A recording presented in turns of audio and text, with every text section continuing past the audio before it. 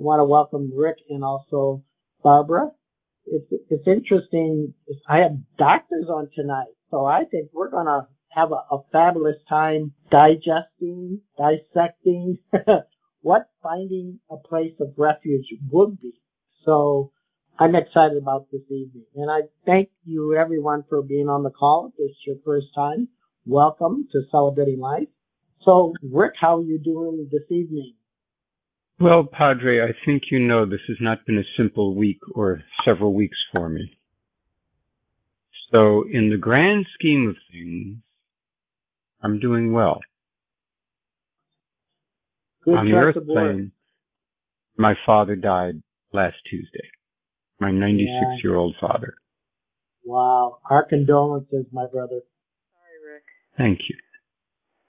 Thank you. You know, I should know better than to say yes to these teleconferences. Every time I do, something big happens in my life, Padre. I get plenty of material to work with. I do understand that, and I don't know why, but it just does happen. But as you well know, your life, you live life to the fullest. And when these major challenges come, I think you do find refuge in those places. And we're going to hear all about that tonight. And I'm so happy you're on as one of our guests tonight. How about you, Thank Barbara? you, Padre. Well, compared to Rick, my life is relatively simple. So I stay at home, I do my thing, and, I really can't complain. I'm doing well, Padre. Thank you. Beautiful. We always like to start out with prayer. Reverend Barbara, would you open up with a prayer for our teleclass tonight? Yes, thank you, Padre. This is a reading from Psalm 46, which is about the power of the divine. God is our refuge and strength, a very present help in trouble. Therefore, we will not fear, though the earth should change, though the mountains shake in the heart of the sea, though the waters roar in foam, though the mountains tremble with its tumult. The nations are in uproar, the kingdoms totter. He utters his voice, the earth melts. Come, behold the works of the Lord. See what he has brought. He makes wars cease to the end of the earth. He breaks the bow and shatters the spear. He burns the shields with fire. Be still and know that I am God. I am exalted among the nations. I am exalted in the earth. The Lord of hosts is with us. The God of Jacob is our refuge. Amen. Amen. Beautiful Amen. song. It does take me to that place that I love, which is communion with God. This topic, and to make a reference point, all of us, I believe, and me included in that, is sometimes I'm looking for a place of refuge to, I call it, meet God, experience God, or just to have peace of mind.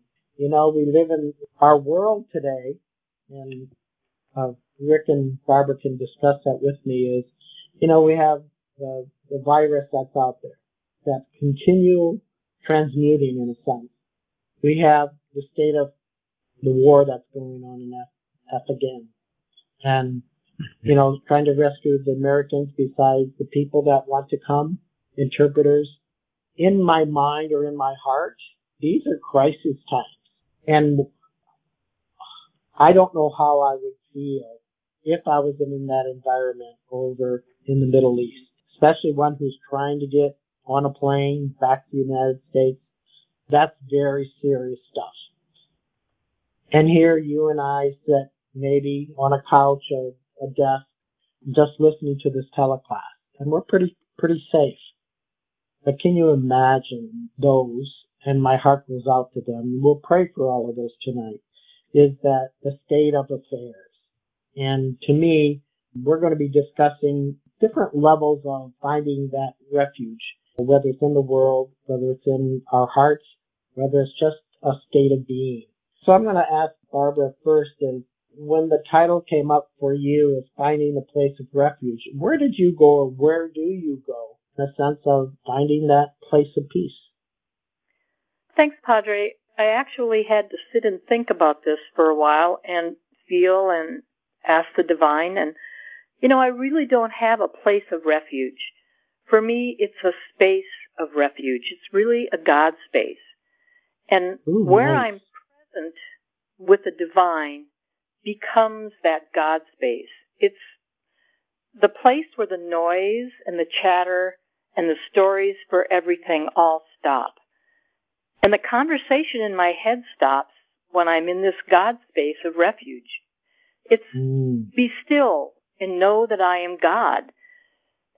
And sitting in stillness, and I think, or standing or walking in stillness, sometimes allows the pieces of me to reassemble. The silence is helpful, but you really don't need it to find stillness. Even when there's noise, you can be aware of the stillness underneath the noise. It's the inner space of awareness, of consciousness, and for me, that often is outdoors. Sometimes when I'm walking by myself, maybe listening on my iPod to my sacred music that inspires me, suddenly the sky and the path and the trees and the birds just open up to me, and I become them. I can feel oneness with them. We've forgotten, I think, what the rocks and the plants and the animals still know. We've forgotten how to be still, to be ourselves where the life is. And when you bring your attention to anything to a great extent, you participate in this state of being connected with the being, with the divine, with the oneness where all of the natural world really still exists. And if I bring my attention to a stone or a bird, and I don't mean I think about it. I mean I perceive it. I hold it in my awareness. And then something of that is transmitted to me, and I can see how it is. I can feel how it is. And I can see how it rests in the divine. I can feel completely what that is. So it's really resting in the divine and being at one with what is.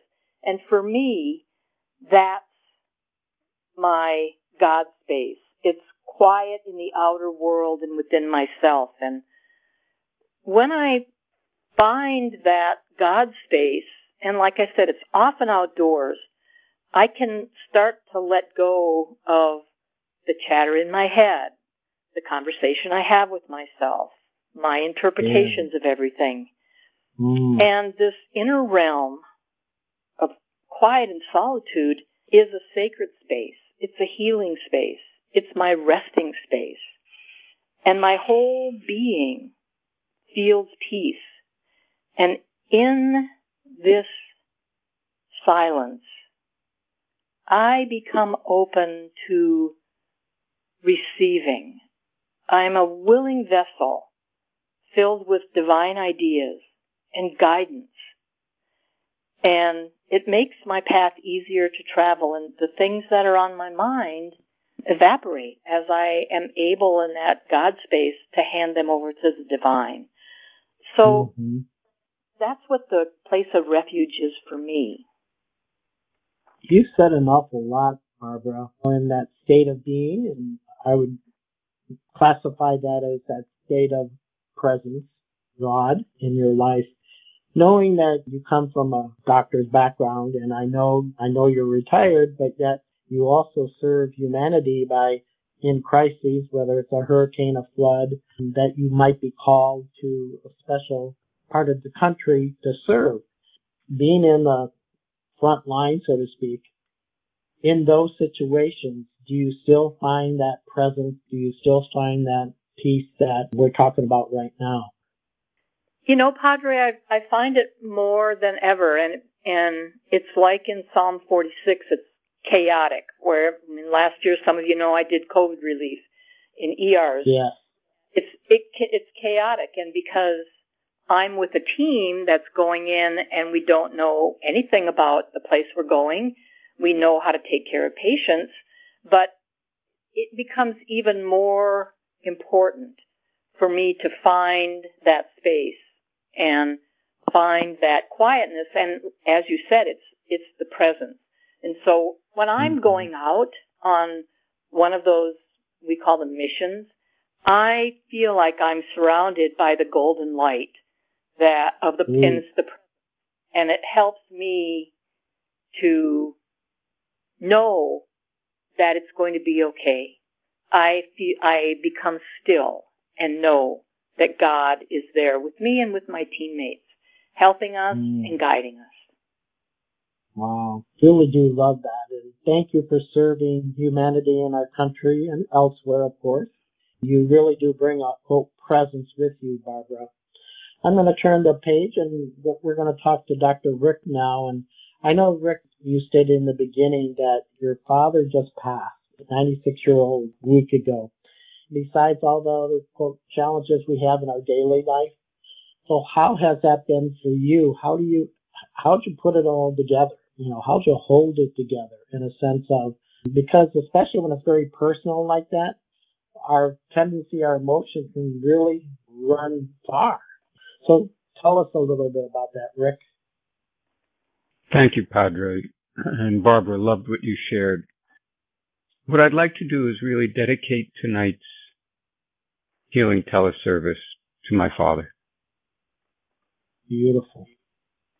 Yes, wonderful. Oh, that feels big, even just saying that. Yeah. This is blessing him as it is blessing all of you who are listening. This is the power of God at work in this moment. This is what refuge looks like. This is what refuge feels like. Yeah. I hope all of you listening are feeling this power, this presence.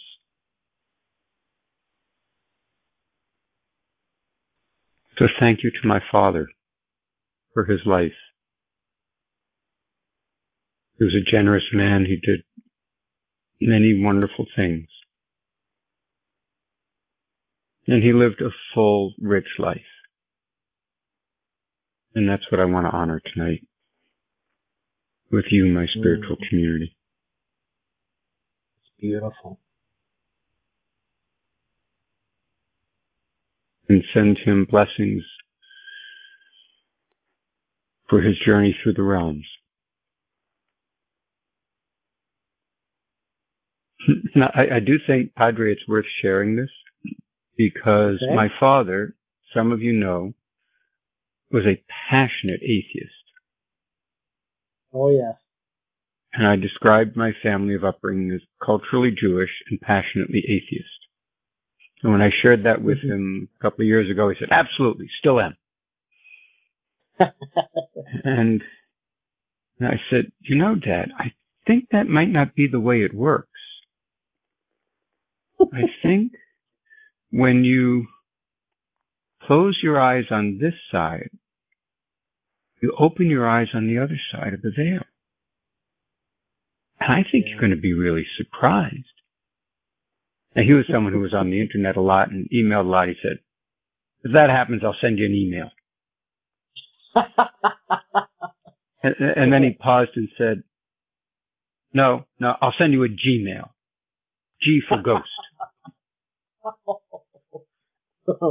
I said, thank you. I'm looking forward to that.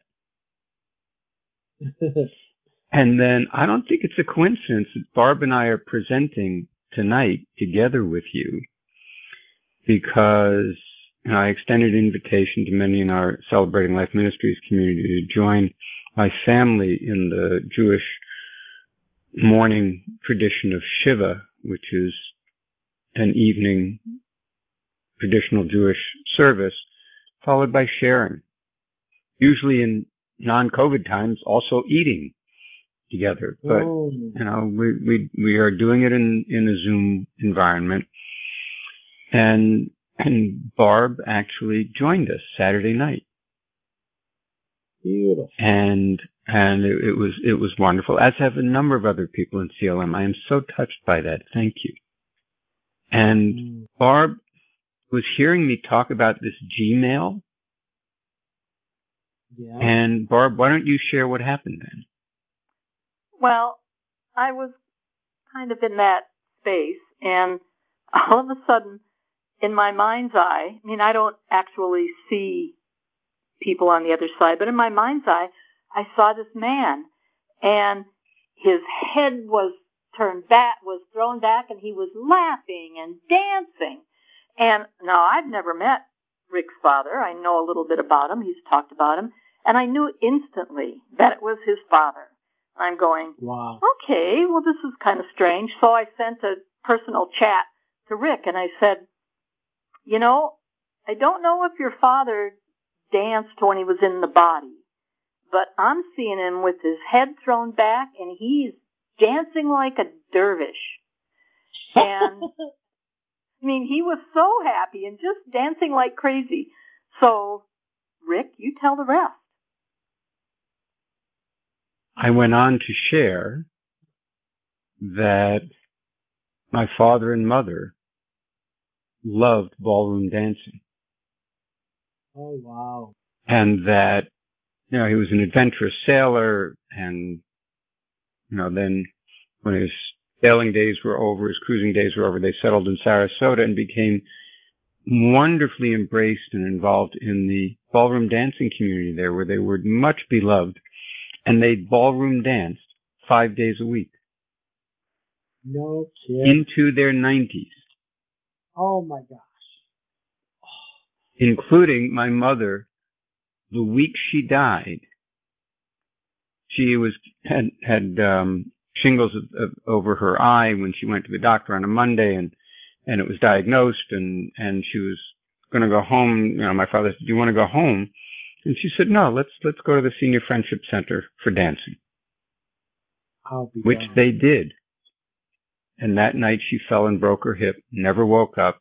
We all came, were lovingly around her, had her in hospice at home, and she died 4 days later. Wow. So dancing was incredibly central in their lives, and Barb gets this image of my father dancing. Rick, I think we're connected to Cosmos. And, she said to me in the text, "I think I got your Gmail from your dad." I agree. Oh my goodness. There's the heavens opening up. Just identifying a state of being that your dad was in. And it's like, how glorious is that as the son to hear that? And as well as your whole family. Because there is the unknown. And when we cross the veil, we kind of cross our fingers of what we learned here. Hopefully it will manifest on the other side. And obviously he picked that up and sent the message. That was so beautiful. Barbara. And Barb, add the last piece. What was the last thing he added? After I had shared some of this, and then what was the last piece he added? Because I think this is so sweet. I don't know. You'll have to tell me. I can't remember. Oh, you said, "This is the best thing ever." Yes, that's right. After all of that, he's dancing, he's laughing, and he's saying, "This is the best thing ever." This is from someone who was sure this didn't exist. I remember that came to me yesterday when we were talking on the phone. And I started to, or whatever day that was, and I started to sort of connect with him. Like, he's just so happy. He's just going crazy. Things are great. Wow. It's his place of refuge. No kidding. I'm having tears many times through this process. He's 96. He hasn't died young. He's lived a full life. He needed to go. He was failing. We know that, and we did the best we could with him. And my brothers came together in loving ways. It was really a beautiful journey, but tears flow at the same time. And that's being in the present, which is being in the presence. Yeah. Wow. Looking back on just the story you told with Barbara, for Barbara to get that, not necessarily, I would say, her spiritual gift that she has, this clairvoyance that she sees and experiences all this. So in that moment, the veil was lifted for you, and you got to see and witness. And how beautiful is that? There's that refuge that also opens up and brings healing to the family, including yourself. So kudos to you, Barbara. You know, it just happens the way it's supposed to, and you're right, that's not my spiritual gift, although on occasion I will connect with my husband who died or other people, but generally speaking, I do not channel people on the other side. So it just happens the way it does, I guess. Yeah. Unbeknownst to us, it appears, and it's like, and we're ready for it. So I love that. Rick, I know your dad had just passed, like you stated, but yet living 96 years, I'm sure there were some times in that lifespan, even the last maybe months, there were ups and downs. Is he going to live? Is he not going to live? That emotional roller coaster, so to speak, with our emotions or mind. How did you offset that, or were you upset at that? Well, I think I'm going to use that as a stepping off point to share some of what I thought would be helpful to share tonight. Sure. Because, Padre, when you first asked if I would participate in this session, and obviously when you ask, I will say yes. I will not refuse that. That's your guidance and your invitation. Then I got to go figure out what it's about and how can I be helpful? How can I be of service? What am I going to do with this? And as you know, Virginia and I are fond of saying, go into the washing machine, which is, life brings you stuff, lots of material. Okay. So the first thing I want to share is that I couldn't remember the title. The only word I remembered was refuge. I kept making up the rest of the title. Pathways to refuge yeah. So I realized when I actually sat down to look at the title in writing, it was worth unpacking the words in it, because this is your guidance, Padre. You got the words, finding places of refuge. Yeah. And so I sat with that, and each of those words had meaning, and I'm going to go in reverse order, because the only one I could remember was refuge, so I'm going to start with that one. Yeah. Which the dictionary says is shelter or protection from danger or distress. And so it's a place we shelter, we feel protected. Why? There's danger and there's distress. So there's something threatening us. We are in fear or have the potential to be in fear. Yeah. And then I think clearly you are so tapped into the Bible that the word refuge is used in the Bible a number of times. Yeah. And so Psalm 34:8 says, taste and see that God is good. Yeah. Blessed is the person who takes refuge in him. Wow.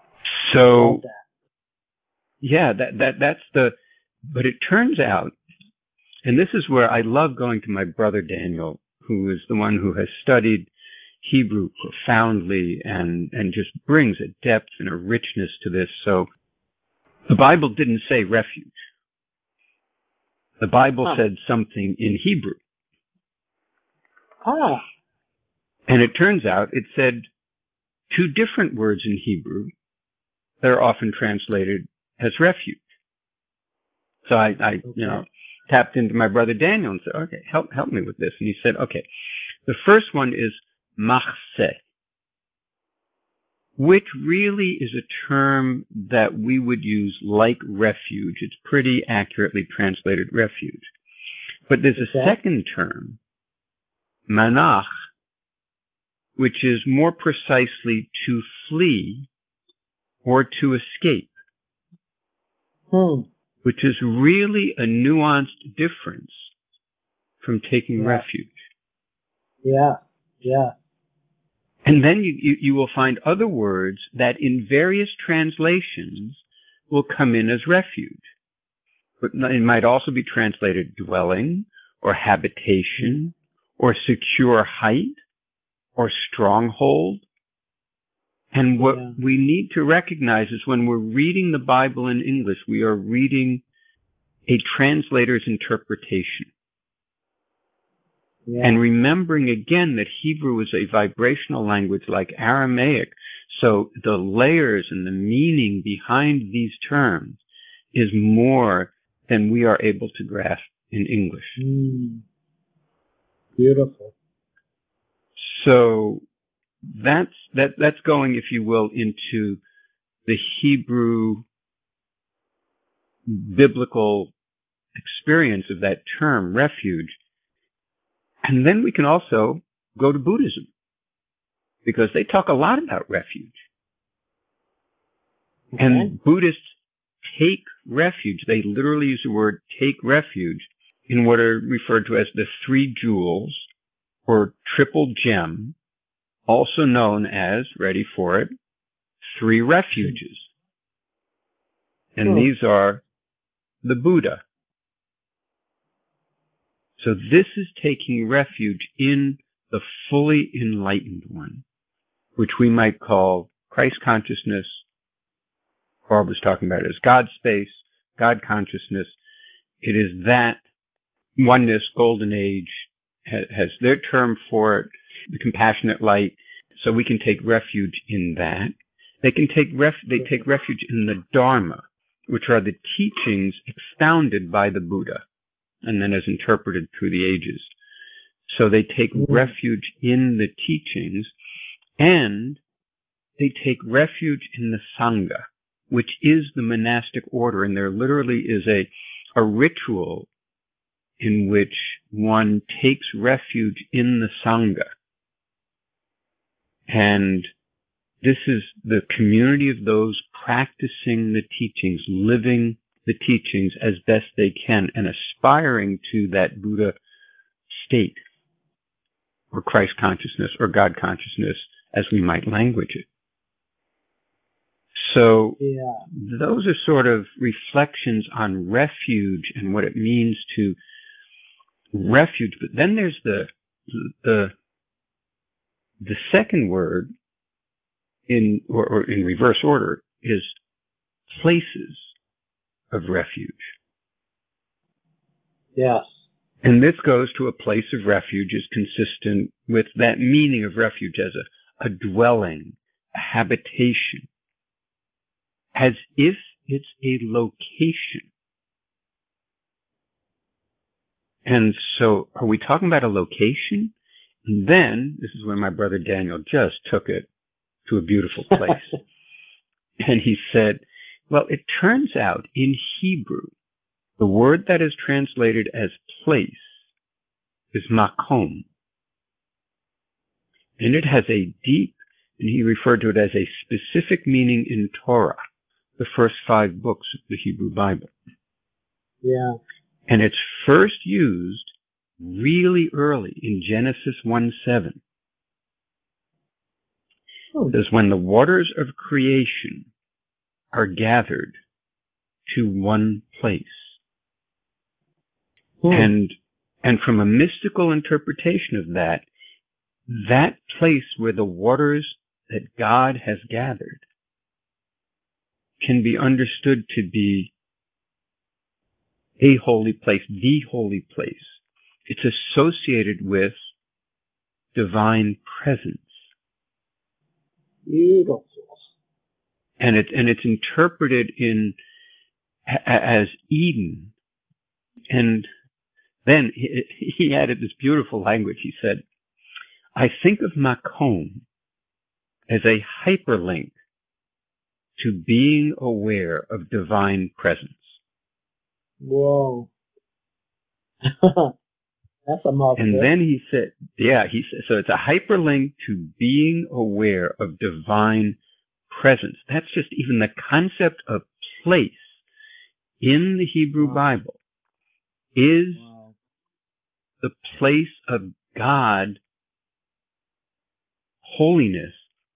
And he said, the divine to me is always present, which means this refers to times of our raised consciousness. Because God's always there and available to us. So it's us raising our consciousness to find God in this place, in God's place. Yeah. We are in God's place already. We don't have to go anywhere for it. But now that brings me to the first of the words, which is finding. And now this implies a place we're not at yet. And we must seek out. Yeah. And I'm going, okay. So finding places of refuge. And I'm going, that's not, well, actually, when I think about it, it's what a spiritual practice is for me. There you go. Which is seeking or finding a path. That's why I call it, we're all on our own individual spiritual path. And it is that finding process or unfolding into this God space, this God consciousness. And it's undertaking whatever activities is your spiritual practice. For me, it began with yoga, meditation. I was never good at sitting meditation. Chanting, singing, praising God, prayer. Whatever we are doing as a spiritual practice, individually or communally, it is with the intention to enter a state other than the one I started in. Yeah. That's the movement. That's the finding. I want to go somewhere other than I started in the mundane place and I want to move into a sacred space or a sacred God consciousness, because I wasn't in God consciousness before. So, and now, as I'm spending time in oneness and golden age, and one of their teachings is enlightenment doesn't come from effort. I'm going, what do you mean enlightenment doesn't come from effort? I've been working at this. You should hear Kerry talk about this. He's wonderful. Kerry Chin. He says years he spent in all kinds of communities and practices, and they're going, no effort? Really? No effort? Sign me up. But then it's really interesting because it's a double message. Because literally at the satsang this yesterday, they were saying some people are asking the question that says, if enlightenment's going to come without effort, why bother to live a good life? Why bother to do spiritual practices? Why bother to have an open heart? Why? And the answer is, yeah, you got to do that too. But actually, here's where it comes down to my own experience. And this is really where I want to bring this to a close, because this speaks to how I have experienced and walked the last month with my father. Other times, it's interesting, Padre. When you asked me to speak for the October event, it was on harvest blessings, and you gave me the title of The Unexpected Harvest. Oh, yeah. I remember. And the question was how to be with the unexpected harvest. And I found, well, there are two different kinds of unexpected harvests. There's the serendipitous harvest, which is, well, that's interesting. Is that the direction we're going? And the example I used was Virginia coming into my life. Didn't expect it. And look what happened with that. But then there's the unwanted harvest. Yeah. And how to be with that. And in that Zoom session, I shared some of the ways, the pathways to finding how to be with it, okay? And I shared a bunch of them. But what really happens for me is in the moment, when I am in a crisis, and so my father began to decline in mid-July. He fell twice. He was now in pain. He's now more confused. And I just got go, fly to Florida. Not a good place to fly from a COVID perspective. Fly to Florida. Yes. Yeah. And I just went. I got the message and I went, and I got there, and every step worked. Mm. It was such a flow that in 3 days, I had him stabilized, things fixed up, and I could leave knowing good things had happened. I'd had a conversation with him about his dying. I was able to love him. I was able to be with him in ways and help him that were important for me, for him. We could talk about what might happen on the other side, and now he's softened enough that he's actually open to hearing a little bit. Just wonderful things happen. I didn't plan them. Mm. And it wasn't like I said, I now need to find my way into a place where I'm going to do the right things for my father. And so when the worst happened, crisis in my life, crisis in my father's life, anyone else's life, when I've been called into this space, it's like, I'm not thinking about it. I'm not, yes, I may express a prayer, but most of the time, I don't even remember to pray in those moments. I'm just being it. Yeah. I'm in the refuge. So this now brings it all together. Refuge is being in that moment. It's not a different place from where you are. It's not seeking or finding. It's being whatever is happening. And this is how I hold it now. Who knows how it really works? But how I hold it now is that the spiritual practices that have evolved over time, and they've deepened and they've enriched in all wonderful ways from a very eclectic spiritual path I've been on, and very much including CLM in that, is all the preparation, all the connection, so that in the moment when I'm in pain, someone else is in pain, there's a crisis, something needs to happen, I move into it.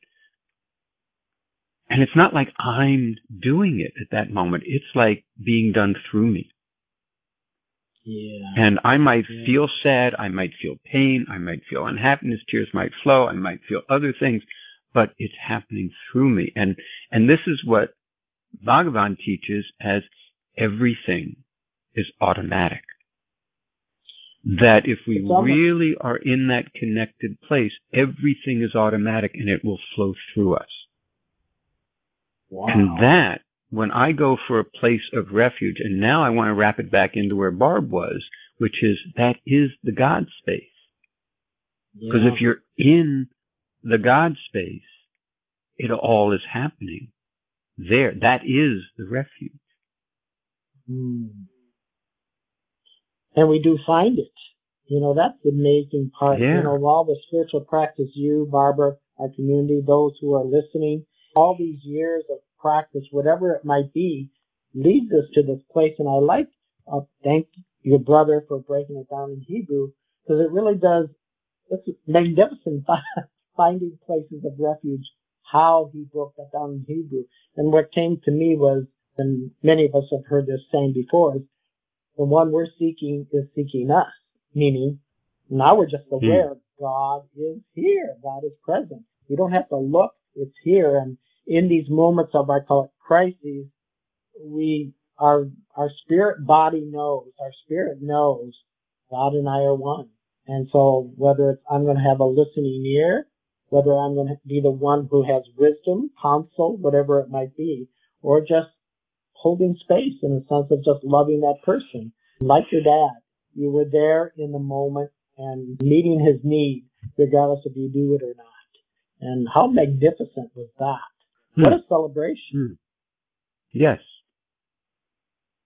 And one of my Barbara, deepest personal needs has been to love my father.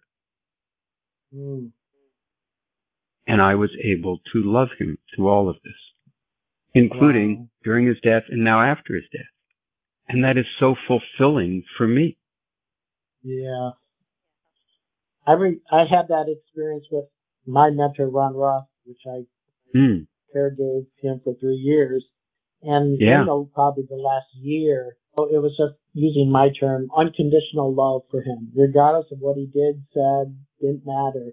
There was this overwhelming presence of just love in the room. And that was, I never experienced that before in a person, I guess, let's use that term, that it was just that continual bride and groom, so to speak, that just heavenly embrace constantly.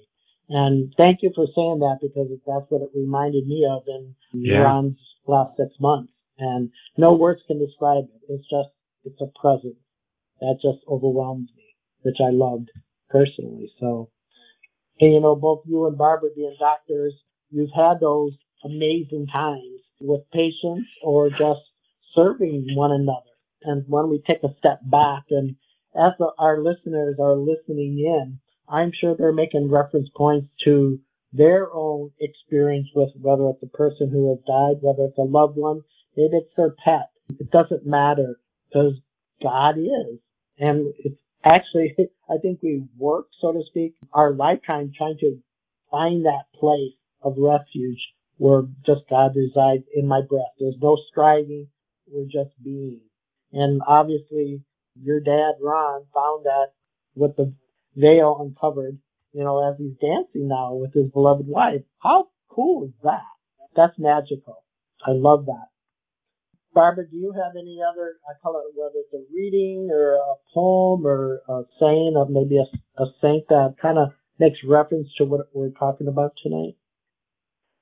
One of the readings that I like, that I picked out, actually is from Genesis. And Genesis is my favorite book of the Bible. I love the creation story and the power and the way I connect with the divine when I read it. But this one is actually about Jacob. And it's chapter 28, starts at verse 10. And Jacob had come to a certain place and stayed there for the night because the sun had set. And taking one of the stones of the place, he put it under his head and he lay down. And he dreamed that there was a ladder set up on the earth, and the top of it reaching to heaven. And the angels of God were ascending and descending on it. And I think a lot of us have seen the beautiful picture that Michelle Zanoni painted of this image. And the Lord stood beside him and said, "Know that I am with you, and will keep you wherever you go, and will bring you back to this land. For I will not leave you until I have done what I have promised you." And then Jacob woke from his sleep and said, "Surely the Lord is in this place, and I did not know it." And he was afraid and said, "How awesome is this place? This is more other than the house of God. This is the gate of heaven." And so he arose early in the morning, and he took the stone that he had put under his head, and he set it up for a pillar, and he poured oil on top of it, and he created a place of refuge. Wow. That is awesome. There we talk about that, as Rick says, there are many reference points of refuge in the scripture. But then when you break it down, you realize in the beginning God, and there it is, as a matter of fact. And whether we go to sleep and find it or see it in the spirit, or whether we experience it here, this very moment when a person passes, or that you fall in love, period. There's really I like, and making a reference point, Rick, I think it's in the July series with Miriam, and we talked about divine adventures, and her talk was, "I am never alone." So it's kind of piggyback this. Yes, let's connect those dots, please. I had intended to bring in Miriam's talk from July, and thank you for reminding me of that, because when she talked about "I am never alone," it means she is always in refuge. Wow. Yes, I Let's love that. take that thought. Always in the presence of the divine, and it doesn't matter if you're laying outside on a rock, or if you're in your home, or if you're out for a hike, or wherever you are. I mean, I really resonate with that because she's always in the presence of the divine, and I feel that way too. Or if you are in a crisis. Yes. And things are falling apart all around you, and you are in pain, and someone you love is suffering or dying, you are still not alone. You are in refuge in that moment. And it's up to us to awaken to that, to that allowing of that. It's when we start to do my will, not thy will, that we separate from that refuge that was there for us right then. Mm-hmm. Called that holy moment. There's a beautiful, what is it, Children of Eden, I think it is. It may not be the play. There's a play of the early story of Adam and Eve. And there's a moment in the play when, and there's a character, God, and God turns away from Adam and Eve because of what they did when they sinned. Now remember, this is a play written by a man. Right. And so it's a man's interpretation of this. And then it fast forwards to the end of Eve's life, when now Abel is dead, Cain has left, she's feeling such grief at the end of her life, and she's calling to God. And on stage, God has his back turned to her and doesn't answer. Huh. And I wanted to cry out in the middle of that play from the audience, no, we're the ones who turn our backs on God. God never turns God's back on us. Yeah. We get it wrong. When we feel isolated and alone and fearful, we have turned our backs on God. Interesting. Yeah. Well, I think that's really powerful, Rick, and I think that when that happens, I think we've lost the stillness inside of us. We've started to listen to the stories that we create, conversation in our head, and we lose track of the divine because we forget that be still and know that I am God. And I think that's really a common human thing to do, is get lost in our stories. Yeah. And I love this story too, Rick, because from Christianity's viewpoint, that original sin. But the original sin is we turned our back on God. Remember the Garden of Eden, where Adam and Eve felt they sinned, so they had to cover up. And God says, where are you? Because they always walked with God, and God says, where are you? They were hiding. So how much more can we learn from this experience of the garden where God is just present? We can call it heaven, where your Father went, where we all will go. There's no separation in God. We only do that in our own, quote, mind or heart when we're in pain or in emotional upheaval. But you can find that place. We can find that place. And when we discover that God just is present, there's no yearning for it or whatever. It just is. It's present in presence. And that's a remarkable place. And I want everybody to experience that more and more. As we turn our gaze towards those who are here on this call, there are many, quote, needs and desires out there. Maybe it's for healing. Maybe it's for getting a new job. Maybe it's healing from the virus, or just praying for all those in war-torn areas of this world. So let's turn our gaze towards that, and let's just tap into the heart of God, And you as a listener, you will do the same, because we are marvelously made in God, and we're all a part of this beautiful world called God's heart. And let that heartbeat of heaven begin to pulsate and to touch. So what I think I'll do is I'll ask Barbara if you would lead us in prayer, and then followed by Rick, and then I'll follow through and then close. But so happy for this conversation we're having tonight. It's solid. It's a rock, so to speak. And how Rick broke it down with his brother's help.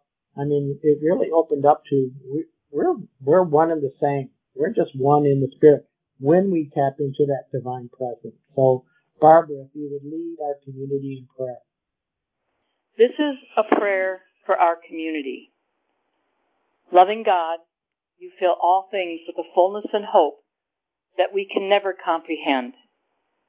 Thank you for leading us into a time where more of reality is being unveiled for us all to see. We pray that you will take away our natural temptation for cynicism, denial, fear, and despair. Help us have the courage to awaken to greater truth, greater humility, and greater care for one another. May we place our hope in what matters and what lasts, trusting in your eternal presence and love. Listen to our heart's longings for the healing of our suffering world, knowing, good God, you are hearing us better than we are speaking.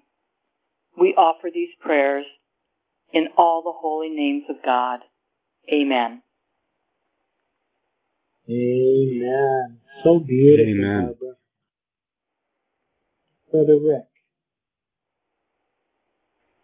Oh, dearest God, as the Quran says, you are as near to me as my jugular, as my aorta, I believe is the quote, as my aorta. This is a prayer for everyone on this call. This is a prayer for everyone you love.